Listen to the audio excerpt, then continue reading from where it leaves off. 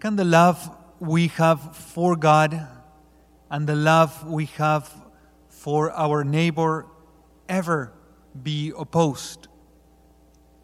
Is there an opposition between reverence and liturgy and, faithful liturgies, and also service of the poor and social justice? Can both of these things happen at the same time? Or do we need to have churches that are good at liturgy and reverence and prayer, and then other churches that succeed in social justice?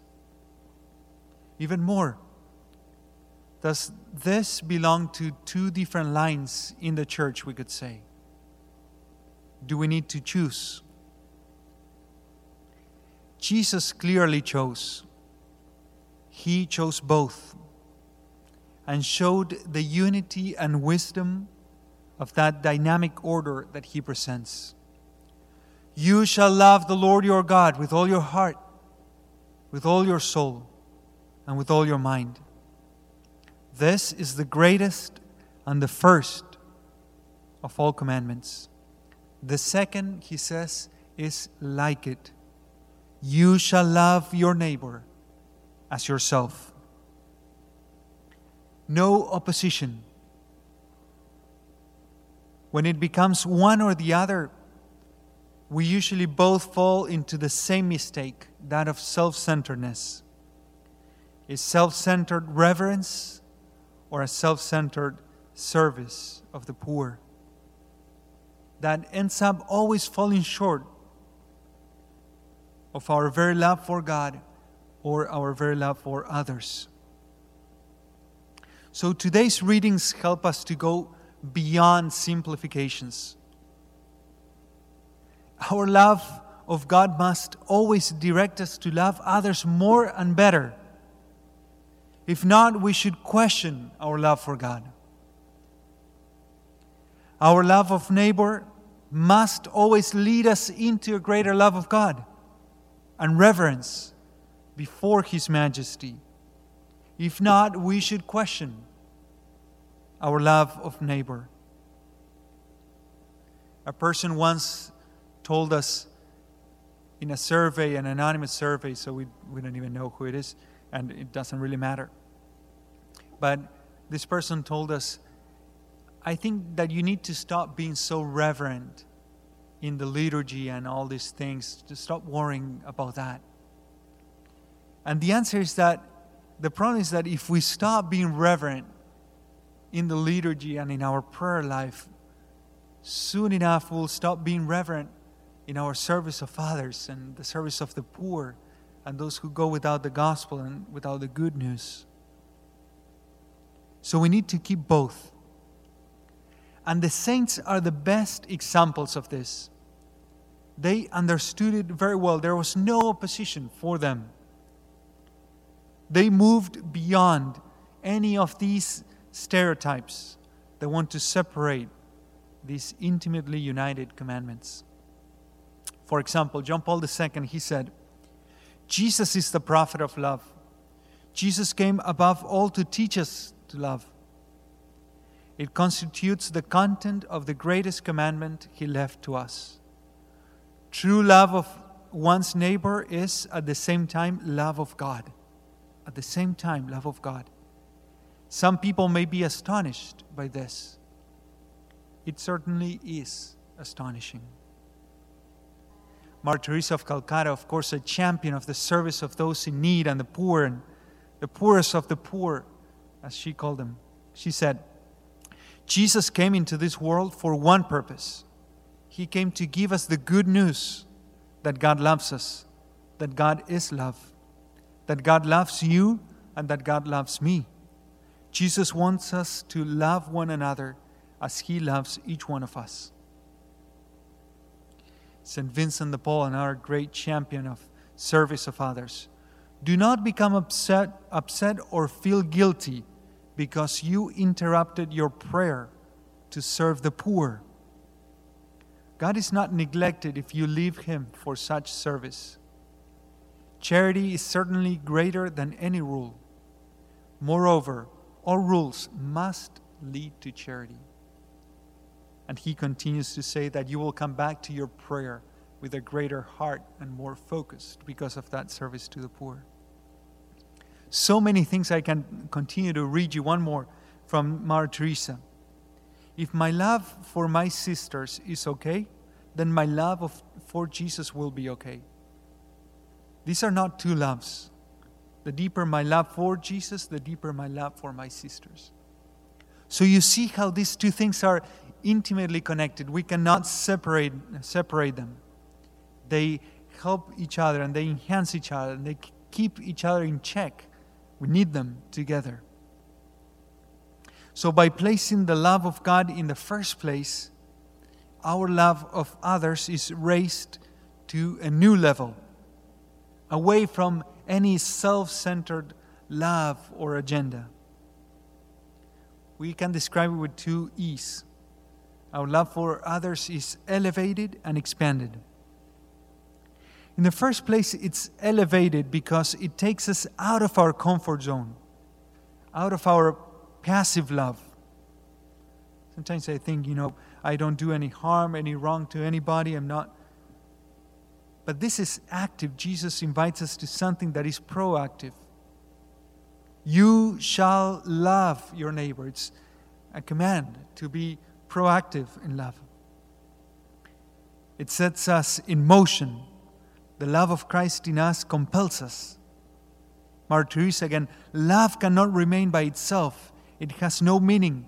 Love has to be put into action. And that action is service. Love is also expanded by the love of God in us. Jesus expanded the meaning of neighbor, what it means. In the Old Testament, it meant only the people of Israel, only those who are closest to you. Jesus expanded that with the Good Samaritan and he himself in his own life, calling himself the neighbor of everyone. He became a neighbor to everybody. And he invites us to do the same. So we are invited in our understanding of the service of others, of our social justice, our understanding of justice, to receive this elevation and expansion that comes from the Lord. That this love of God and neighbor, kept together, they expand and elevate our sense of service and justice to others. In the first place, scriptures speak about a concept of justice that we very much have ingrained in our hearts.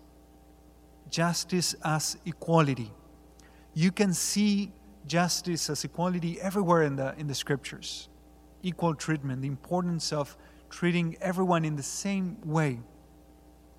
Very clear in the first reading for today that speaks about the alien, the widow, the orphan, and the poor. They have an inherited dignity, and the Lord loves everyone in the same way, regardless of their condition, race, regardless of anything. Just for being a human person, He loves them all in the same way. So that equality before the Lord is very much present in the scriptures. And that's how we usually understand justice.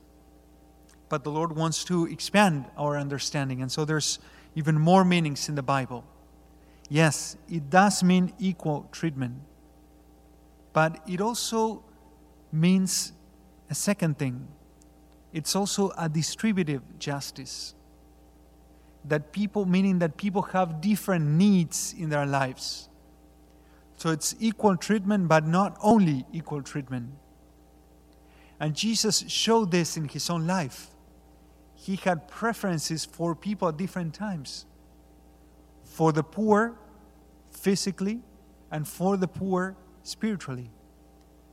For those that we call the poor and the lost.